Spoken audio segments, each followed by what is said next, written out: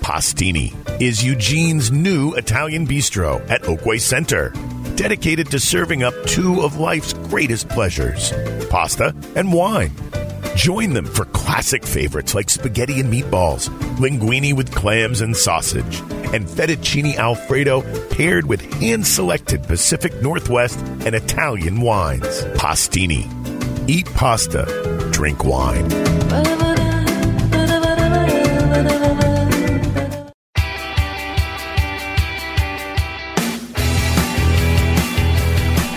Welcome to the Duck Pod. From the Register Guard newsroom, here's Ryan Thorburn and Austin Meek. All right, Austin, we're back. We logged some quality time at Squatters in Salt Lake City last weekend. The Ducks fall to Utah 32-25, despite Utah losing their starting quarterback and running back the week before. I would have to say Arizona is the most disappointing result of the year, the way that the Ducks performed. They did battle back against Utah, but definitely an opportunity missed for Oregon to reestablish their road presence, which isn't much of a presence in the first half of these games. Yeah, it's interesting. We've heard a lot about Oregon's injuries the last week. That's new. You sure didn't in years past hear Oregon coaches talking about how many players they have injured at this time of year. And I have to admit that rings a little bit hollow for me when they just played a team that lost its starting quarterback and starting running back. And Utah didn't really have any trouble moving up and down the field on Oregon's defense. It's quite a sharp contrast to what happened to the Ducks offense last year when Justin Herbert went down. So I agree, that was a very disappointing outcome for Oregon. And it sets them up now where it's hard to really know what you're going to get these last two games. I mean, I looking at this schedule all year long, I thought, well, they've got a brutal stretch there where they play 3 out of 4 on the road. But if they come out of that in good shape, then finishing with Arizona State at home and the Beavers in Corvallis sets them up for a potentially a strong finish if they can survive that road stretch. But I'm not sure that they came out of that feeling very good about themselves. Yeah, first of all, I do appreciate, and I think it's the right thing to do, that when you have an injury, just say, yeah, we have an injury, we're going to have to move on to the next guy or whatever, instead of the old cat and mouse game that Helfrich used to play, which got him into some trouble with certain players where he said they were, I don't know. Circumstances and all that crap. So I appreciate that. And, it's easier to keep track of who's in, who's out, the notes, all that stuff. But at the same time, you're right. Justin Herbert is healthy enough to play. Dylan Mitchell's healthy enough to play. Everybody on defense except that inside linebacker spot that is cursed, where they're down to their fourth string, is pretty much healthy and good to go. It is tough when your left tackle position and when your linebacker spots are so cursed. But overall, I think every football team's dealing with injuries. And to your point, I think it's not an excuse to be 6-4 and just non-competitive on the road in the first halves of these games. At the same time, I'd have to go back and listen to the tape. I think I predicted that they'd be about 8-4, and they still have a chance to get there. It's just kind of a strange way they will have gotten there if they do it compared to what you think at the beginning of the season. Yeah, I got to remind myself of that too, as I picked them to go 9-3, and they had a chance to get there until last week. They could still get to 9 wins if they win a bowl game, and I don't think anybody realistically would say that that's a bad first season at all for Mario Cristobal. But we have been gradually moving the goalposts every week. Last week it's like, hey, they can still get to 10 wins. Oh, no, they can't do that anymore. And I think part of what is frustrating for fans is just, it's partly about how many games they win this year, and it's partly about just getting to know, okay, what's this team going to look like under Mario Cristobal? And coming off that Washington game, man, everybody was loving it, including me. I mean, go back and read what I wrote after that game. It was all about Mario Cristobal's DNA on this program and the identity and all that good stuff. But that has gone MIA now in the last month when they've had to go on the road. And a lot of fans, I think, are getting frustrated with the lack of creativity on offense. The fact that it seems like Oregon has gone into these last few games with basically the same plan, and it hasn't worked. And the only time they've really been able to do anything on offense is after they've fallen behind and they've had to throw it down the field. And that puts a lot of scrutiny on Marcus Arroyo, the offensive coordinator. That was one of the question marks for me coming into this season, is how would Marcus Arroyo do as the play caller? And I'd say it's still as big a question now as it was then. Expectations are an amazing thing. You have this Saturday night at Autzen 2 first-year Pac-12 head coaches who have 6-4 overall records and are on opposite ends of the happiness meter from their own fan bases right now. Herm Edwards, nationally mocked when he was hired from ESPN after 10 years of not coaching at all and not coaching in college since 1989. They were picked last, I believe, in the South Division. Now, if they beat Oregon and Arizona, they will be South Division champions. Oregon was not picked to win the North, but certainly with Herbert returning, Jim Leavitt returning, there was kind of a dark horse sense that they could be, maybe the Pac-12's dark horse candidate, which Washington State has emerged to be. What do you make of this coaching matchup and just the perception of it? Yeah, it's pretty fascinating, and we're going to talk to Doug Haller of The Athletic in a little bit about the whole Herm Edwards experiment and how it's gone. But yeah, as somebody who grew up in Kansas City area and watched a lot of Chiefs football and watched a lot of bad Chiefs football when Herm was the coach there, I certainly got my jokes in when Arizona State made that hire. But I also, I have to say that I'm a Herm Edwards fan. I really respect what he stands for. I think there are much worse people to put in a position of authority in a college football program than Herm Edwards. I think he's got a lot of integrity, and I like the way he handles himself. And he's starting to make a believer out of some people with what he's done this year. You've always got to be cautious about getting too caught up in the moment. I've reminded myself of that many times just in the course of this year, whether it was Oregon coming off that Washington game or Oregon coming off these last 3 losses on the road. We're still very much in the early stages of figuring out what the Ducks are going to be under Mario Cristobal, and that's true of Arizona State as well. A lot of people wrote them off earlier this season. Now a lot of people talking about, could they win the Pac-12 South? They still got to win 2 road games in November, which is a hard thing to do in any league. So certainly no conclusions yet about what Herm Edwards is going to do there, but an encouraging first season for sure. All right, well, let's go ahead and get the view from Tempe and dial out to Doug Haller from The Athletic. Okay, as promised, we're joined by Doug Haller of The Athletic. He covers Arizona State. The Sun Devils obviously coming to town to play the Ducks on Saturday night. Doug, how are you doing? And I guess my first question is, how has the Herm Edwards experiment been for you to cover so far? Well, hello. It's been pretty cool. When he was first hired, everyone around here was pretty much shocked. They weren't real happy with it.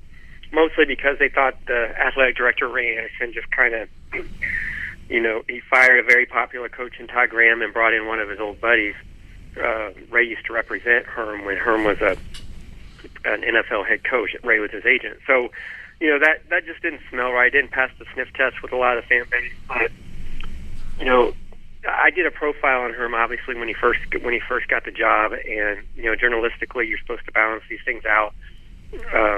A lot of people I could find very easily talk very highly of Herm. So, I wanted to find somebody who, kind of questioned his coaching a little bit. It didn't go well at the end of his time with the Jets. It didn't go well at all in Kansas City. But I could not find anybody that would say a negative word or question anything about Herm Edwards. The Kansas City years were a disaster. And, I called a sports talk radio guy who's been there for a long time. They love him there. He's still on the radio every week in Kansas City to this day. So, that's kind of what you get with him. He's just very approachable. He has no ego.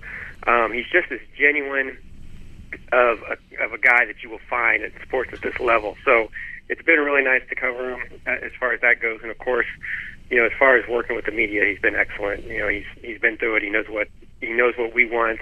So press conferences every day. He's very patient. He just waits and never in a hurry. Answers everything we have, and it's helped that he's won in the first year and kind of surpassed expectations. That's good for any coach. So I think he's really turned a lot of people's heads, changed some opinions about the hire, and they put themselves in a good position. It's funny to hear you talking about going back to the Kansas City years and talking to people there. I grew up in that area and was a Chiefs fan as a kid. And I remember Herm's teams very well. I remember Herm very well.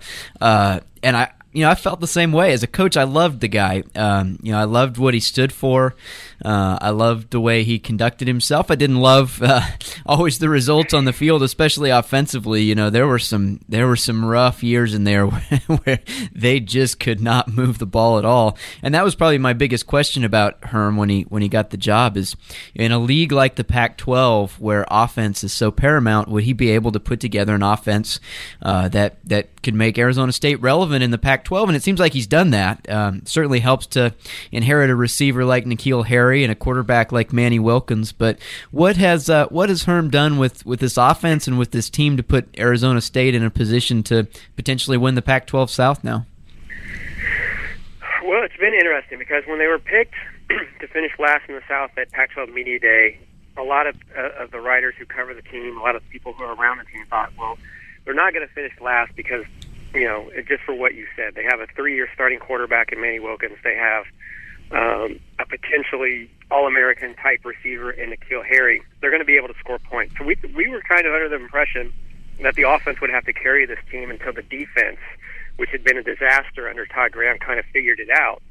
And to start the season was actually the opposite. The offense took some time to figure out, and the defense, which has started 3 true freshmen for most of the year, kind of kept things close. I mean, they weren't giving up more than 24 points a game for most of the year. Just kind of waiting for the offense to figure it out. And there was a little bit of, their offensive coordinator, Rob Likens, he has kind of an air raid background. And Herm came in, and, as a head coach, he let Rob kind of set things up, run the offense as he wanted. They weren't pass happy, the first couple games, but they definitely threw the ball a lot. And then it was after the San Diego State loss in week 3 where Herm kind of stepped in and said, hey, look, we need to be a run-first team. We need to change up our blocking scheme up front. We need to put the ball in Benjamin's hands, who's a sophomore, really in his first year of really being kind of the main guy. And we're gonna do it this way. And it took them 3 or 4 weeks to kind of figure it out, how to run the ball, how to establish Benjamin, and yet how to get N'Keal Harry involved. And really, it kind of cost them. I mean, in a couple games, that they were really, the Colorado game was one where they were right there, and they just couldn't find a way to do both. Now they figured that out, and offensively, they're probably playing their best that they've played all year. Because N'Keal Harry is a difference maker, and you have to give him a chance to make a difference, and that's kind of what they've done. They still are giving, Benjamin is carrying as much as any back in the country for the most part. He's, depending on which stat you use, total yards or yards per game, he's 3rd or 4th in the country in rushing yards. But N'Keal Harry is definitely getting more opportunities, and finding that balance has been really big for them. Yeah, Benjamin leads the Pac-12 in rushing. Oregon has struggled down the stretch here against UCLA's running attack, Utah's backup running back. I guess, do you see a scenario where they can come in here and maybe push the Ducks around a little bit and escape with a victory at Autzen on senior night? Well, yeah, I mean, in the Pac-12 this year, I mean, it's silly to write off anything completely. There are some hurdles for Arizona State. They've lost, I think, their last 4 trips to Eugene. They typically don't play well in November in that area of the country. It's going to be cold. They haven't always performed well when it's cold. They haven't really played well on the road this year, even though they did beat USC, but USC started their 3rd-string quarterback. There's a lot of things that they have to kind of get past You mentioned the running game. The offensive line was the big thing that no one really saw coming. They weren't great last year. They ran the ball at times pretty well, but not consistently. Their pass protection was awful. They ranked among the worst teams in the country in sacks allowed per game. So they brought in a couple grad transfers. One was from Stanford, Casey Tucker, and that kind of helped them. But really, just from game one to where they are now, it's just been an incredible improvement. So that's been big. And then, Eno is very gifted. We saw it last year when he was a true freshman during the preseason. He just has incredible vision, and he just finds a way to make people miss. But I don't think. Well, I know no one expected this. He's very talented. He's just one of those guys that can turn. You think you have him stop for 3 yards, and all of a sudden he breaks to the outside and stretches for 12 for 15. So I think they will be able to run the ball. To what extent, I don't know. Like I said, with all those other factors, but it doesn't matter if they're going to be able to do it well or not. They're going to try, and he's going to get 20 plus carries because that's the way Herm wants to do it, and that's where they've had success recently. I don't think anybody would have expected Arizona State to be in the driver's seat of the Pac-12 South at this point in the season. Like you said, they were picked last in the division in the preseason. How are people at Arizona State sort of processing that now? Are people talking about the Rose Bowl? Are people talking about the Pac-12 title game, or is there a sense of, well, we got 2 more road games to play here. Let's be kind of careful with this. They are talking about the Rose Bowl. You know how fans get. The team's not, but that's kind of the discussion around the on social media. And, you talk to fans here and there. They're talking about Rose Bowl, which is extremely premature. I wouldn't even say, even though they do control their destiny, I wouldn't call them the favorite because 2 road games and they haven't played well on the road. After Oregon, they have to go to Tucson and play Arizona down in the following week. So that's not going to be easy. The really interesting thing is after they lost to Stanford, I guess it was 3 or 4 weeks ago now, it was on a Thursday night. That was a game they should have won. They had the ball, they were driving down the field at the end of the game, and they just couldn't get it. They couldn't get it going. Manny Wilkins made a couple mistakes, and time ran out on them. At that point, everybody was bailing on them. No one really thought they were going to win another game, be bowl eligible, because things had just kind of gone south. And then things just turned around. It just so happened that they caught USC at a good time, and then Utah came in here, and they really kind of beat up Utah, which people don't beat up Utah much. So that's when things really started to turn among the fan bases, after the Utah game. And, you mentioned control your own destiny, and people get really excited about that. They still have a long ways to go, and they're beat up on defense right now. Everybody's beat up, but they're in a situation where they're going to have to rely on a lot of people who are not used to playing in games like this.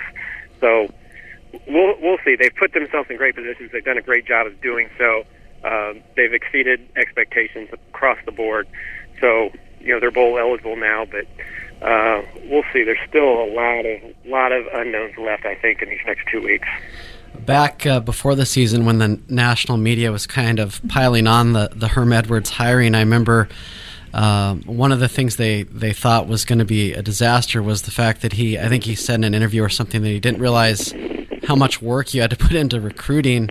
And obviously in the NFL you get to just pick your players. But I think with his personality, he should be able to recruit just about anyone. How do you see kind of the long-term Herm Edwards' future at Arizona State in terms of building a program, bringing in his own guys? Yeah, that's a good question. He did he did make some national headlines with some of the things he said about recruiting and how much time it takes. And not only are you building for this class, but you're looking at the class, the next year's class, and the next year's class. And all those things are just common knowledge for college football fans. When they first took over, how it is during coaching changes. The recruiting class, the one that Todd Graham put together, pretty much bottomed out. They lost some commitments, obviously, but they didn't gain any. And, they were pretty much dead last in the recruiting rankings for that class, and they really kind of rallied, and they brought in Merlin Robinson, which is a linebacker, a true freshman who started all year. He'll have to stay out the first half of Saturday's game because of the targeting penalty. That's a huge loss for Arizona State. But they kind of rallied and got to that 5th or 6th range within the Pac-12, and that kind of opened some people's eyes that they were able to finish so strongly. And some of it's his linebackers coach, Antonio Pierce, is a guy who played in the NFL. He coached at Long Beach Poly in California. He knows a lot of kids in Southern California. That's always been kind of a spot where Arizona State has struggled. And they've kind of turned that around. And then, when you have a guy like Herm who can kind of close the deal in the living room, he's going to connect, especially with parents, because he's just that guy. So I think it's going to go. They're lining themselves up pretty well. Maybe not this next class, but the one after that, starting maybe in 2021. I think they would maybe make their stride there. But, getting into California has been huge because that was another mark on Todd Graham. The previous class with him, I almost fell down there. The previous class for him, they didn't bring on anybody from California. That's something that Arizona State just can't survive. They have to have a presence there, and that's something that they've established very quickly under her. Doug, thanks for taking time to join us. Arizona State's been one of the best stories of the Pac-12 this year, and as you say, there's a lot left to be determined, but we'll see where it goes from here. Thanks again for stopping by the podcast. No problem.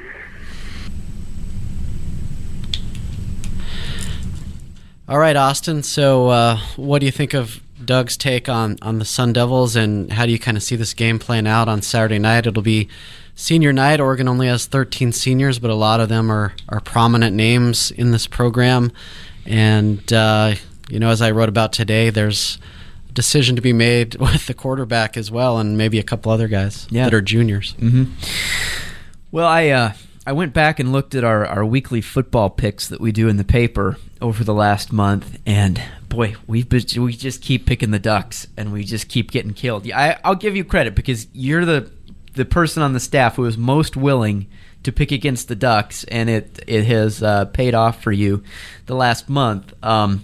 So I am not going to pick them this week. The last 4 games, I've thought, well, they probably ought to win this game, and I've been wrong 3 times. And I know they're a different team at home, and they're a slight favorite in this game.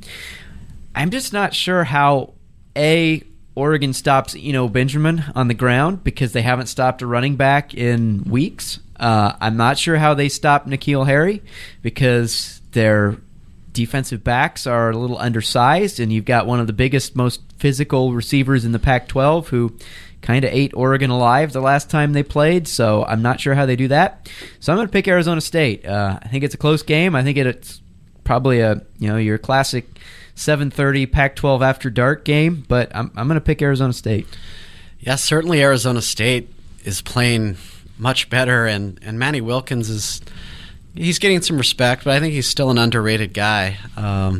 Really a good guy to root for, a good Pac-12 quarterback. He has a great story if you want to Google it on how he's developed as a person there and kind of came from a tough background and that sort of thing. So Arizona State's got a lot going on right now. I'm going to pick them in the paper, but again, that's mostly because I'm trying to play catch-up. I would lean towards Oregon in reality because of the home field advantage, and they're just a different team at home. They do have Justin Herbert, as we keep mentioning. What do you think Herbert's going to do after the season? I have felt throughout the season that there was a slight lean toward him coming back. I don't think a lot has changed. If anything, the fact that Oregon has struggled the last few weeks, and Justin Herbert has had his ups and downs too. I don't think that he's necessarily hurt his stock in the last month. I think every week we see the list of people who are there. It's NFL GMs, it's John Elway, it's the scouts. They're all still watching him, and when you watch him play, you can see the tools that are going to make him a first-round draft pick and probably a top 10 pick. It's all still there. But he hasn't set the world on fire the last month.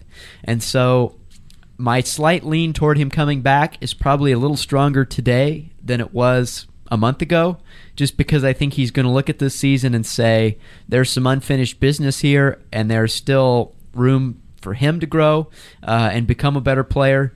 So those factors for me tilt the scale slightly toward him coming back.